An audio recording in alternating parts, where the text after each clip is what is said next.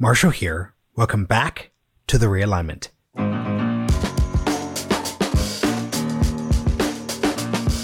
Before we dive into today's episode, I just want to note that Sagar and I released our latest bi-weekly recap and Ask Me Anything episode last Sunday.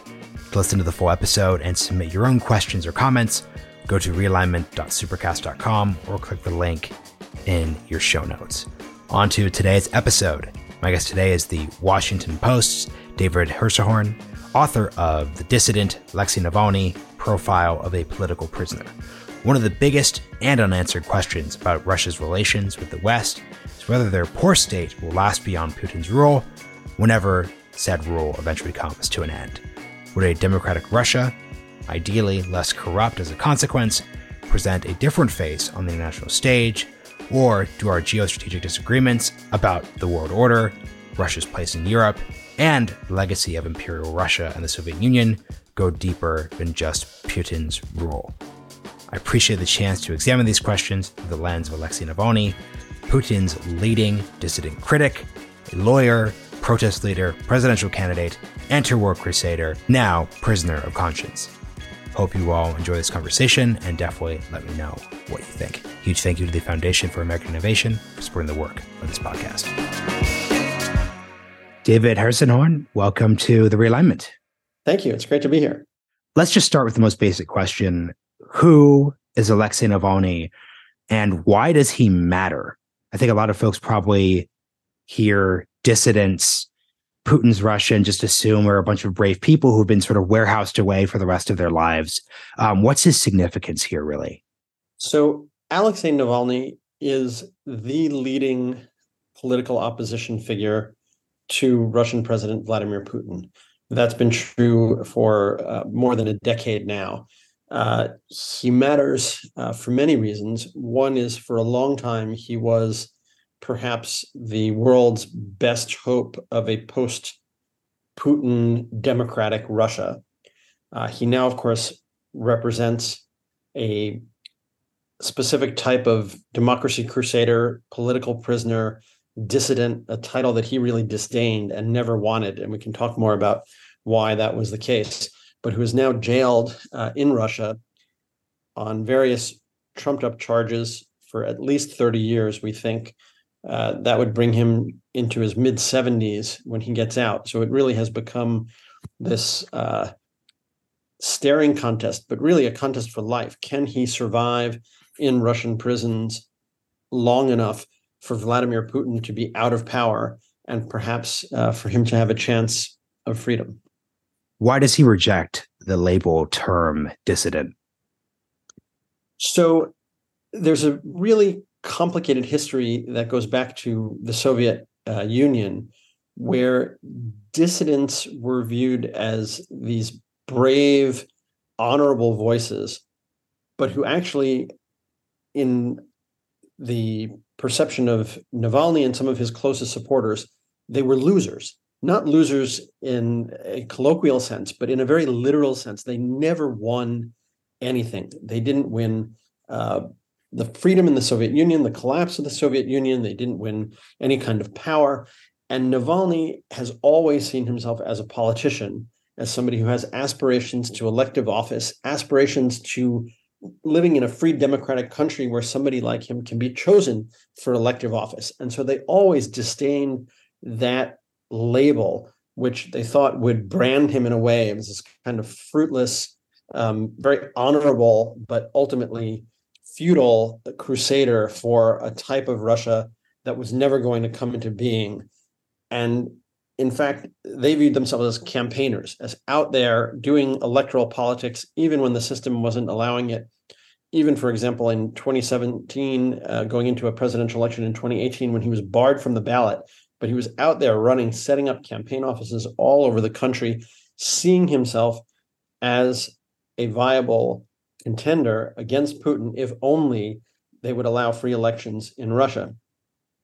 This summer, though, we saw something quite remarkable. And after the latest sentence that was handed down, another 19 years for extremism, which is on its face absurd, right? If Navalny is only guilty of extremism if demanding democracy and free elections is somehow extreme. He's never been somebody who supported violent uprisings or anything of the sort. But after that sentence, Navalny posted on his blog a really remarkable essay, you would call it, or statement, comparing himself to Natan Sharansky, the Soviet dissident, saying he'd been reading Sharansky's book in isolation, in his isolation cell, reading about how Sharansky himself in Soviet times had been imprisoned in a similar isolation cell.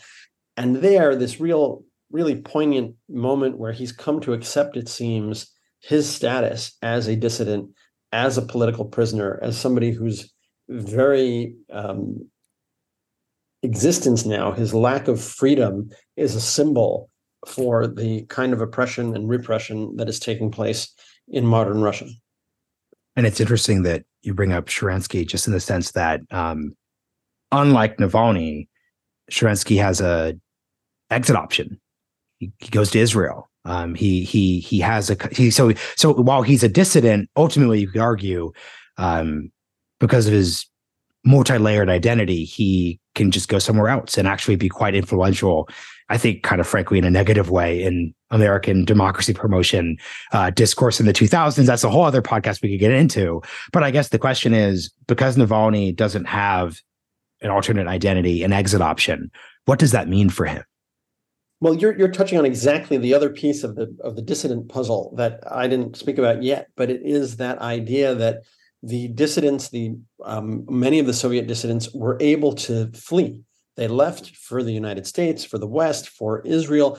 They were celebrated as heroes, but they escaped. And Navalny not only didn't want to be known as a dissident, but he especially did not want to be seen or ever labeled a dissident in exile. So even after what we now understand to have been Kremlin-ordered assassins tried to poison him to death with a banned chemical weapon, he goes then to Germany. He's airlifted in a medevac to Berlin, where he's treated, is in a coma for weeks, really has to relearn basic functions, how to walk, how to talk. Even after that, 5 months really of recovery, not even, and he insists on going back. And there's this recognition among his wife, Yulia, and others that there was no way he was ever going to stay outside of Russia. He really believed at that point that if he were to become a dissident in exile, as celebrated as he might be in Brussels or Washington, that would spell the end of his political career. So he goes back to Moscow, and of course, his flight is diverted to prevent it from landing at the airport Vnukovo, where his supporters, thousands of them, were waiting. They're being forced out into the cold by the police, end up at a different airport, Sheremetyevo, to the north of the Russian capital. And at passport control, the police are waiting and they arrest him. And this was a grave miscalculation on Navalny's part. He really thought that the old rules still applied. He'd been playing this kind of cat and mouse game with Putin and the Kremlin for years. And he thought, in a way, that he'd become so big that they couldn't arrest him, lock him up, and essentially throw away the key. Angela Merkel, the German chancellor, visited him in his hospital room, right? He spoke about how that was a normal thing because he is one of the leading political opposition figures in Russia. And in fact, what he didn't grasp and what he didn't realize was that, as far as we know now, Putin was already planning to go to war in Ukraine. He was already planning to crush any dissent ahead of that. And when you consider the willingness of Vladimir Putin to invade a neighboring country of 40 million people, the fate of one person pales in comparison, right? So Putin was essentially done fooling around with Navalny. He didn't die, refused to die when they tried to kill him. Now that was it. He had the choice to stay out. He wouldn't stay away. He came back and they throw him in jail and start piling on the charges, one case after another, upping the sentences.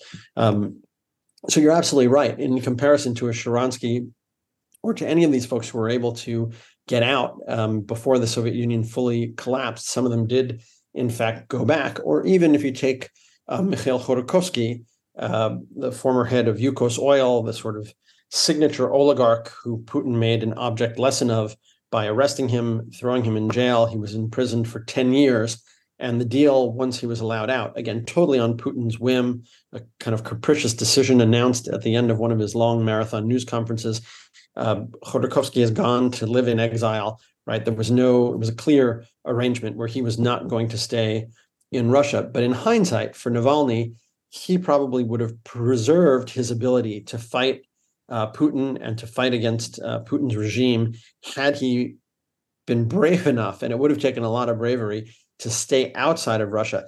He'll probably say that that was a false choice, that there was no way. And in fact, for many Russians, if there's any chance that he would ever win a high office in Russia, and that seems slimmer and slimmer for many reasons we can talk about, including his positions on Ukraine, but if there was any chance, he thought that that was not going to happen by staying out. And only by going back was he showing that he is so committed to Russia that you can't paint him as a foreign agent, as some kind of traitor. This is a Russian guy through and through. And he said this over and over. He's a Russian nationalist. He's actually suffered, had been criticized for that, being too nationalist. The Ukrainians view him as very similar to Putin, unfortunately, in their view, in terms of his Russian nationalist and even imperialist views. But for Navalny, it was this sort of his country. He did a 6-month fellowship in the United States at Yale University, and afterwards said he realized he couldn't live in the US. He missed black bread. This is a guy who is just Russian, and he revels in that identity. On other levels, he's a very much international guy, global guy who, loves animated movies and sitcoms, and is a guy who's, extremely well versed in pop culture, or had been up until being thrown into a prison colony. So on one hand, he's somebody who can interchangeably interact with any society almost on Earth. And on the other hand, always viewed himself as a Russian who was committed to living in Russia and fighting for change in Russia to create the democratic country that he hoped to pass on to his kids. And it's fascinating because we're talking about post late stage Cold War dissidents, but even if you read a lot of histories of the first half of the 20th century, you could think of all of the white Russians who are just kind of bumming around Western capitals. You could think of Alexander Kerensky, who led the short-lived Russian Republic. He spends the rest of his life in the United States. There's a long history of brave dissident Russian figures ultimately finding themselves exiled and ineffective. So I could understand on a personal level why, given that track record, if he's serious, it's unclear if doing a bunch of Council on Foreign Relations events from New York City or going to the Munich Security Conference and just having him be the guy in that sense would be particularly effective. So I understand the underlying dynamic that led to the miscalculation. So here's a question I want to ask you.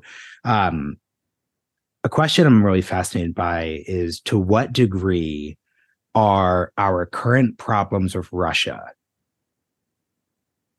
to what degree do they stem from Vladimir Putin specifically? And to what degree are they actually about broader, non-individualistic dynamics? So, for example, you hinted at this with his position on Ukraine and Russian imperialism. Let's say we just snap our fingers and he's now president of Russia. What issues between Russia and the West would remain if there was a democratic system? And what would disappear because Putin isn't in the picture in the same way?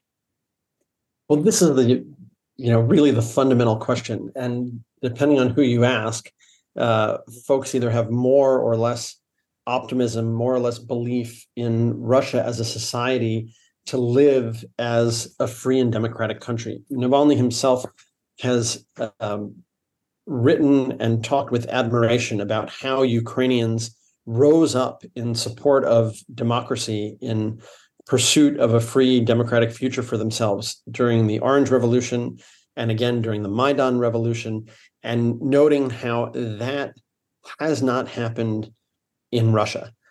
The Soviet Union, we know, collapsed, in on itself. Basically, there's this misplaced belief in the West that the U.S. won the Cold War as opposed to the Soviet Union losing it. But those of us who have watched Russia closely in the post-Soviet period understand just to what extent the West kind of lucked out in a way, that the Soviet Union fell on its own rot and corruption and mismanagement, etc. And so first we should say there is no snapping of the fingers, right? Navalny will not magically be president of Russia, and it's become more and more difficult as time goes on because his positions, while he would view them, and I think most of us would, as morally correct, say now being a strong voice against the war in Ukraine, put greater and greater distance between him and the people who would have to elect him. There are now thousands of Russians who are losing husbands, brothers, sons, boyfriends to this war. It's going to be very difficult to convince them of Navalny's view that this war is unjust, that it's a war of aggression, that Russia needs to pay reparations to Ukraine, which he has said should come from oil and gas revenues. So for Navalny to overcome that, Russia would probably have to go through the kind of reckoning that Germany went through after World War II. And at the moment, there is no sign of that. So, well, let's pause there, because that's actually important. There's Gary J. Bass has a really interesting book out on the Tokyo trial, which is the counterpart to the Nuremberg trial. So this is Imperial Japan on trial. And basically the broad theme of the book is like looking at how both trials transform Nazi Germany and Imperial Japan into like the allied, like amazing nations they are today. It's hard to imagine how Russia could ever truly even go through a reckoning, especially given the fact that the reckonings that we could cite to historically required total war defeat, occupation. Even the Japanese one's a little more complicated. That's why you still have like a complicated relationship between the modern Japanese state and Japanese nationalism. But talk about how you could see a path to a reckoning given the dynamic of the war today. That's very difficult. In fact, I'm not expecting it to be an easy answer. It's hard to see a path toward that reckoning without a complete and total defeat of Russia in this war, akin to the complete and total defeat of Nazi Germany. And of course, the fundamental difference being that Russia is a nuclear power, the largest nuclear arsenal on Earth. And Putin and his allies have made clear that if they believe there is an existential threat to the existence of their state, that they could resort to a weapon of mass destruction. That sounds completely insane, even crazier when you think that they would have to set off a nuclear device in a neighboring country where we've already seen a nuclear disaster in Chernobyl that affected the entire area, how dangerous that would be for Russian citizens. So it's very difficult to see any path toward that reckoning absent a complete and total defeat, which at the moment, of course, given the stalemate we're seeing in this war, how it's a grinding war of attrition, doesn't look like that's possible. Someone asked me recently, how do I see this war ending? And I looked at them and I said, what makes you think I see this war ending? Now, these are neighboring countries that now despise each other on many levels. Again, imagine two neighbors throwing rocks at each other's houses, breaking the windows over and over and over again. Unless one decides to move, there's no sign of that, or one dies, no indication that anything is going to change. And speaking of reckoning, I think the part that's always been most frustrating and I think perilous about Vladimir Putin is the realization that he really did not give up on the imperial aspects of the Soviet project. So put aside communism for a second, right? Conceiving of as the Soviet Union as like an imperialist project that's in the Baltics, it's in Kazakhstan, it's the various stands, it's expanding into Afghanistan, et cetera. I think a lot of folks would have understood in the 1990s to the early 2000s that being something that was left in the past. Putin has clearly not reconciled himself to that reality. He's just put a Russian rather than a Soviet face on it. How does Navalny, what is his reaction to the downfall of the Soviet Union? Like, what is his reckoning? Because Putin's like line, the greatest geostrategic tragedy of the 20th century. What's Navalny's line on this? Right, calling it a catastrophe. And again, we've seen this. I call it sometimes nostalgia for lost empires manifests itself in so many different ways in our age, right? Brexit is another example of, the Brits trying to go back and reclaim this kind of imperial status that is just not coming back. That's not the kind of world that we live in. So in the case of Navalny and Putin, I want to put like a I want to be very precise about like what you're articulating here, because obviously there are bad parts of Brexit, but I think the real frustration part that illustrates this is, you have think of like the Tory Conservative Party line on this, which was global Britain. We don't have like we can have a Britain that's at the center of everything, a Britain that's big and expansive and not just sort of a has been from the 20th century. So it's because I think when you use the word ever, people are going to probably think of like very specific forms of colonialism. But what's so dangerous about nostalgia is you could actually talk yourself into a more benign version that is just as unreachable in a specific way. Well, you can lie to yourself about it. I mean, that's fundamentally what this was. The Tory line often was just an absolute lie. And I can tell you this, and don't want to go into too much of a diversion about Brexit, but I arrived in Brussels as somebody who didn't know a ton about Europe and European politics. And what I immediately saw was that the Brits were absolutely leaders in the EU. They were the model for so many things, the judicial system, the court system, finances. They were the kind of balance between Paris and Berlin, and had this incredible role that they could have maintained. You would have had a much more global Britain without Brexit than you have with Brexit, because they were the leaders of this bloc of more than 300 million people in the European Union. And it requires a certain creativity to realize in this globalized age, you need to move forward, in a crowd with friends. And this seems to be what Putin has missed entirely. Look at his neighborhood. Look at how many former friends and allies have fallen away. Georgia, Moldova, Kazakhstan, things have gotten tense. Armenia, they're now at great tension with, in part because of Russia's abject failure to uphold the ceasefire in Nagorno-Karabakh. Now, Navalny, and we're going to get into one of the more interesting things about Navalny that many people don't know, despite the fact that he is this media creature, right? That is so saturated. There's been a documentary about him that won an Oscar, et cetera, et cetera. Many people don't know that Navalny is half Ukrainian. His father was born in Ukraine. He spent his childhood summers up until he was 8 years old in a village with his grandparents that was in Ukraine, and right near Chernobyl. The village is called Zalicia, and right near the Chernobyl nuclear power plant. That's where his father was born. Of course, the power plant didn't exist then, but when Navalny was born, it did. And one spring, they get a call from the relatives saying, "Don't send Lyosha this summer. There's been a problem." And there was a nuclear accident, obviously, and all of his relatives had to evacuate and relocate. He's gone back and seen his grandparents' abandoned house there, where he used to spend these idyllic summers as a child. So when you talk about or think about some of the comments that Putin has made about Russia and Ukraine being brother nations, that Ukrainians, many of them now fully reject. For Navalny, the idea of Russians and Ukrainians being the same person is personal. He looks in the mirror and that's what he sees. He is Russian and he's Ukrainian. His mother is Russian, his father is Ukrainian.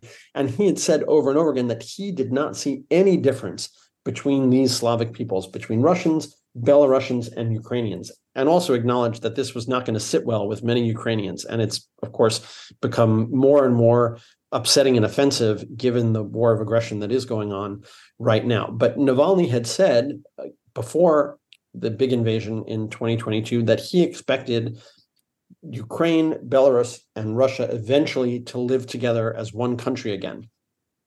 Obviously, that seems like a total fantasy at this point. It's not going to happen. His view on this was relatively benign. He said it in a positive way, right? These are relatives of his, friends of his, etc. But for Ukrainians, they view this as this, Russian imperialist mindset that everybody is going to live in this, Ruski mir, as Putin has called it, this Russian world. Quick question, because this is where this gets really fascinating. We just spent some time lauding the European Union. There's entirely a world where after the Soviet Union collapses, you do have the states. Actually, the states that you were describing, they actually had their conversations. There's the CIS independent states that could have evolved in a different direction. So my concern with Navalny wouldn't be, okay, I understand your idea of broader national reunions. The question is, how does he get there? And that's where I want to zoom in on. And so, of course, from Navalny's perspective, you would think it would get there through a democratic process. He's a guy who believes in retail politics, but there really is no path anymore, especially now, to this. And some of the criticism that he has faced is that he didn't take issue with Putin's concept of a Ruski Mir, of a Russian world. What he took issue with was Putin messing it up, Putin undermining it because of his aggression and brutality and unwillingness to embrace democracy, et cetera. And so, in fact, for Ukrainians who have also had aspirations for self-determination, who since the collapse of the Soviet Union have wanted to build a country that would be free and democratic and European. I mean, let's be clear. This war in Ukraine didn't start in 2022. It started in 2013, 2014 during the Maidan Revolution. I was there in Kiev for most of that. And this is because Ukraine was about to sign agreements, a political association agreement and a deep and free comprehensive trade agreement with the EU. These things are all connected. And allies of Putin in Ukraine were lobbying against these agreements with some very sinister messaging. Putin's main guy in Ukraine, named Viktor Medvedchuk, was running an NGO campaigning against these EU agreements with billboards up all over the country showing a family, a stick figure family, but instead of a mom and a dad, there were two dads. And it was warning that, the EU was going to bring Eurosodomia, Euro Sodom, right? This idea, this homophobia, all of this, that now we see this toxic stew that you also hear, even more so from Putin. And it's now taken on elements of anti-Semitism against Zelensky, who is Jewish. All of this kind of negative messaging had started. Why? As an anti-Western, anti-democratic message, because in fact, Ukrainians and Russians historically have been so close. And if Ukrainians can live in a free and democratic society, if they can thrive, and Navalny has made this point over and over again, the worst thing for Putin would be an example of a country next door, a big country, the breadbasket of the Soviet Union, getting past its corrupt leadership as there existed with Yanukovych. Viktor Yanukovych had this palatial property with a golden toilet, et cetera, get past that and move toward the kind of boring bureaucratic democracy that is the European Union, but that has allowed Europeans to, enjoy great chocolate and great coffee and mostly keep their continent free of wars for 70 years. Now, there is war back on the European continent. That's Putin's fault. And he's fighting for this model that for many of us, we look at it and say, it doesn't exist anymore. That's not how people live as kind of subjugated, repressed folks. But look, he's in China today as we speak, linking arms with Xi Jinping. And there's a similar view there that, these big countries should be allowed to do whatever they want within their borders, including repress large segments of their own population, vulnerable peoples. Now, Navalny has been controversial because he has said a bunch of racist things in the past, a bunch of very sinister things. He was trying at one point to really build a nationalist movement that would be linked up, crazy as it might seem, with a progressive liberal movement as a means of finding a viable alternative to Putin. I mean, this is a guy who really is a political animal, and the folks who have known him longest will say this. Navalny's always been about politics. And there, where he was flirting with the far right and flirting with nationalists, and he eventually gave that up because it only brought him grief. But what he was looking for is, where is the common ground that those folks who don't like Putin and then his more liberal-minded, Western-minded, economically liberal, politically progressive allies, could they find some common basis to then oppose the regime in Russia that was becoming more and more autocratic, more and more dictatorial? That never came together. It failed. He believed that there were models of that happening elsewhere, but in fact, it wasn't happening in Russia. And there are folks who would tell you, getting back to your question, that the fundamental problem is something about the national character of Russia and Russians, that they prefer this strong, autocratic, strongman, leadership, and that there isn't a willingness to move toward democracy. I actually don't ascribe to that at all. I lived for 4 years in Moscow. I believe that Russia could absolutely flourish as a democratic society. I think Putin doesn't give his own people enough credit. There are risks. It is a big, complicated country. when you consider the number of languages that were spoken in the Soviet Union, for instance, and I'm from New York, right? New York versus Texas, you've got different accents, but we're all speaking the same language. When you think about the Soviet Union, Azerbaijan, Armenia, Georgia, Chechnya, there is a real risk, even within what's left of the Russian Federation. I mean, this is a giant country stretching across so many time zones, and you realize that it is in many ways too big, almost unmanageable. It's very difficult. And to build that into a democratic society, you can understand why it has been so challenging. And at the same time, you have to have faith in the Russian people. And this is what Navalny has always expressed, which is an absolute confidence and optimism that Russians could overcome these legacies of autocracy, especially of corruption. Of course, he made his name and his career as an anti-corruption crusader, fighting against public graft. There's a saying that Russia without corruption isn't Russia. Navalny never accepted this. He believed that absolutely you could have a Russia without corruption, and it could be a beautiful, happy Russia, is one of the slogans that he picked up at some point, that Russia should also be happy. Now, not all Russians would agree with that. Russians often look at Americans when we're too smiley and think there's something wrong with us. What are we smiling about? If you ask a Russian, how are you? It's not a synonym for hi. They will tell you how they are and what they're feeling.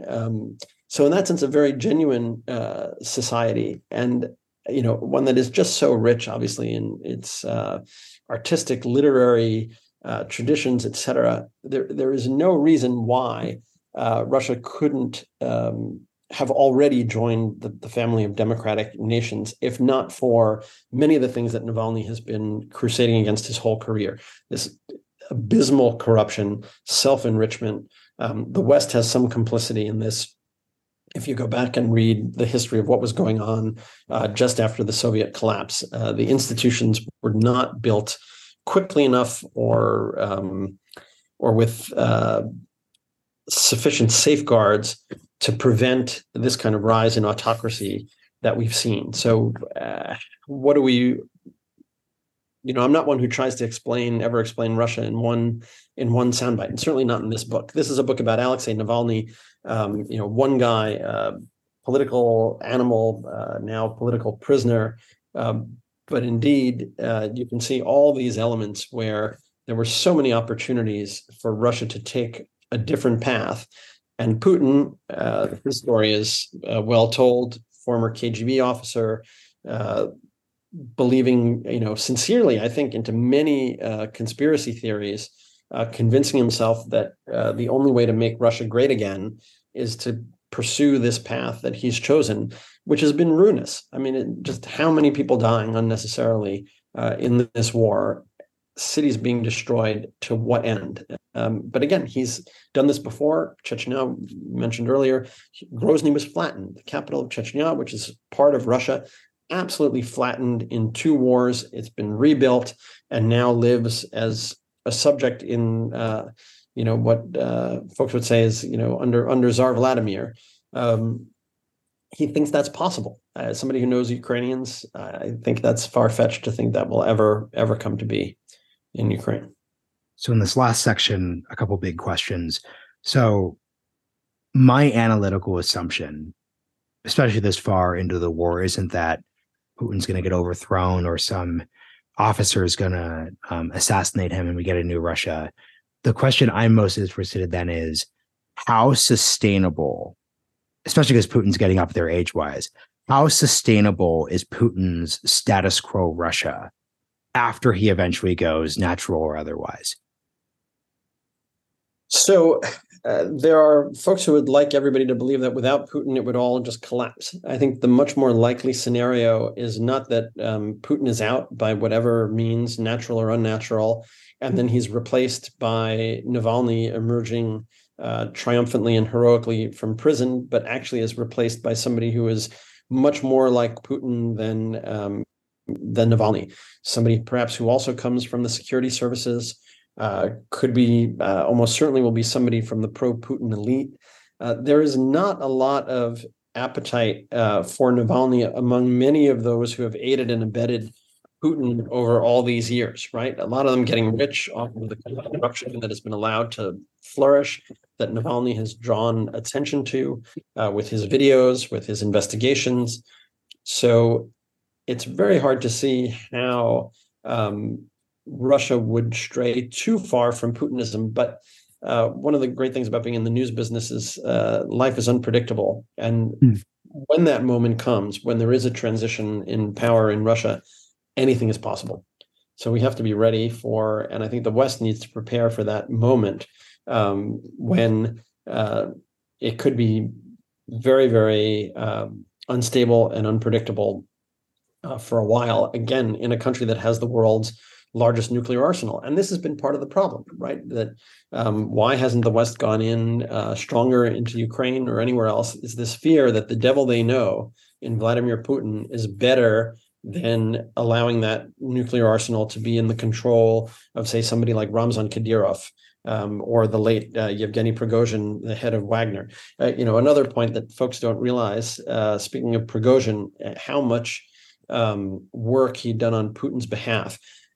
More recently, folks are familiar with Wagner and the paramilitary group, the mercenary group that was operating in Ukraine, helping to propagate this war. But in fact, when Navalny's anti-corruption foundation, the Fund to Fight Corruption, collapsed in Russia, it was Prigozhin, through lawsuits that bankrupted the foundation, essentially acting against Navalny on behalf of Putin. And this is also the Prigozhin who meddled in the US election using his troll farms. But these small details of how some of Putin's allies have worked against Navalny and the West and Ukraine for years. Yes, the second to last real question would be, I kind of identify more with the political animal aspect of Navalny. So my diagnosis would be that there are kind of three bad models for the Russian idea. Obviously, you have the Tsarist idea, which Putin has embraced. You have the Soviet ideal. You have the failed democracy of the 1990s. What would a positive, forward-looking vision for Russia be? Because it seems like that is what any sort of post-Putin democracy, autocracy, et cetera, is going to need to be searching for if it's going to be able to build a sustainable project. Because the three models I just articulated before have just led to disaster in their own ways. So better to let Navalny answer this than for me to answer it. Navalny is calling for a parliamentary republic. So a weakening of Russia's strong executive presidency and a redrawing of the constitution as necessary to create the kind of parliamentary republic that is common in the rest of Europe. That's a lot easier said than done. He actually wrote a long op-ed that was published in the Washington Post just on this topic, what a post-war democratic Russia would look like. And this is what he laid out, the idea of a parliamentary republic with especially a free judicial system, independent judicial system, unlike the court system that has been abused so badly against him. We saw just yesterday, he was appearing by video link at a court hearing, not allowed out of the prison colony to attend the court hearing. And he had no representation because his lawyers have now been arrested or have fled. The entire judicial system is being dismantled just to try to prevent Navalny from communicating with the outside world. But in that op-ed that Navalny wrote about turning Russia into a parliamentary republic, he had some very rosy descriptions, overly optimistic, in my view, of the former Soviet states, describing their paths as much more simple than they were. And in fact, we've seen Ukraine struggle itself for years, since 1991, even as the people are rising up for democracy, then presidents, leaders pulling them back in, or Georgia, that we thought after the Rose Revolution was really headed on a fast track toward the West.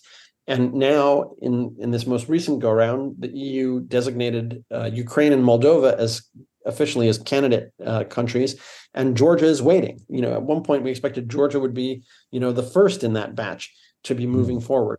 So very much easier said than done, but there is that possibility. Again, I've seen it. There is a capacity, I think, for Russia to become a democratic country where elections are actually free and fair, where the Russian people can express their will and fit in very well into the Western family of nations. I think a lot of Russia sometimes wants to be France. When you see the love of fashion and food and everything else, and maybe if they can't be France, they'd settle for being Italy. Some of this goes back to the days of de Tocqueville and the Marquis de Custine, when these writers from France were traveling, one across America, one across Russia, and giving very different assessments of what they found. And in some ways, Russia is still recovering from kind of that blow of being described as this sort of wild place.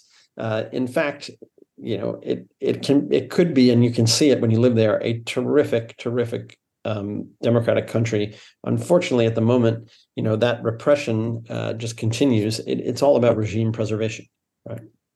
So to wrap, I think the real question here, if you're thinking of democracy, is what is your interpretation or understanding of what the Russian people themselves actually want? Especially, I'm 31. This is a younger audience.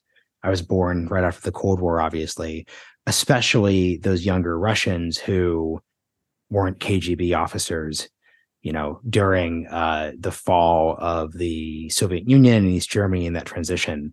I'd love to hear you wrap with that.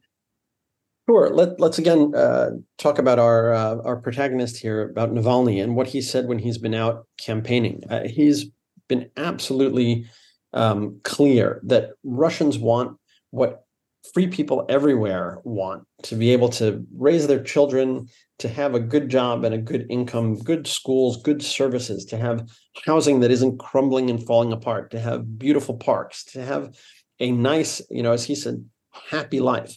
And he's pointed to places, for example, some of the cities in Siberia, where you have, terrific higher education, universities. These should be, thriving kind of regional capitals. And instead, you find these housing blocks where the buildings are crumbling, where folks are really unhappy. Out in Vladivostok, in the far east of Russia, where you can fly within 2 hours of anywhere, and you see these glittering Asian capitals. There's no reason that Vladivostok can't look and feel just like San Francisco, with the hills jutting into the Pacific Ocean. So from Navalny's perspective, it really is a very simple thing. They would like to live in a great, well-functioning country with good citizen services, and in fact, to be admired in the world. And I think that's part of the challenge, is this sort of chip on the shoulder, this idea that Putin pushes every single day, that Russians are victims of something, when in fact, Russia is only a victim of itself and of Putin. Navalny is quite an optimistic character, even from prison, believing that, again, Russia can be a better country, can be a happy place. And he had this bad luck of that op-ed about a parliamentary republic was published on September 30th last year, the same day that Putin declared he was annexing 4 regions of Ukraine on top of Crimea, which was invaded and annexed in 2014. And of course, nobody paid attention to that article because everybody was focused on this flagrant violation of international law. You can't, and this is something Navalny has written, you can't just start wars to redraw borders. We know that borders are sometimes arbitrary, but in this day and age, there has to be some respect for that international order, for international agreements like the Budapest Memorandum that Russia signed on to, accepting Ukraine's established borders of 1991. So in short, I think what Russians want is to live in a happy, good country. That's a great way to end. David, thank you so much for joining me on The Realignment. This episode is coming out time to publication, so listeners can find The Dissident wherever they find their books, audibles, etc. Thank you.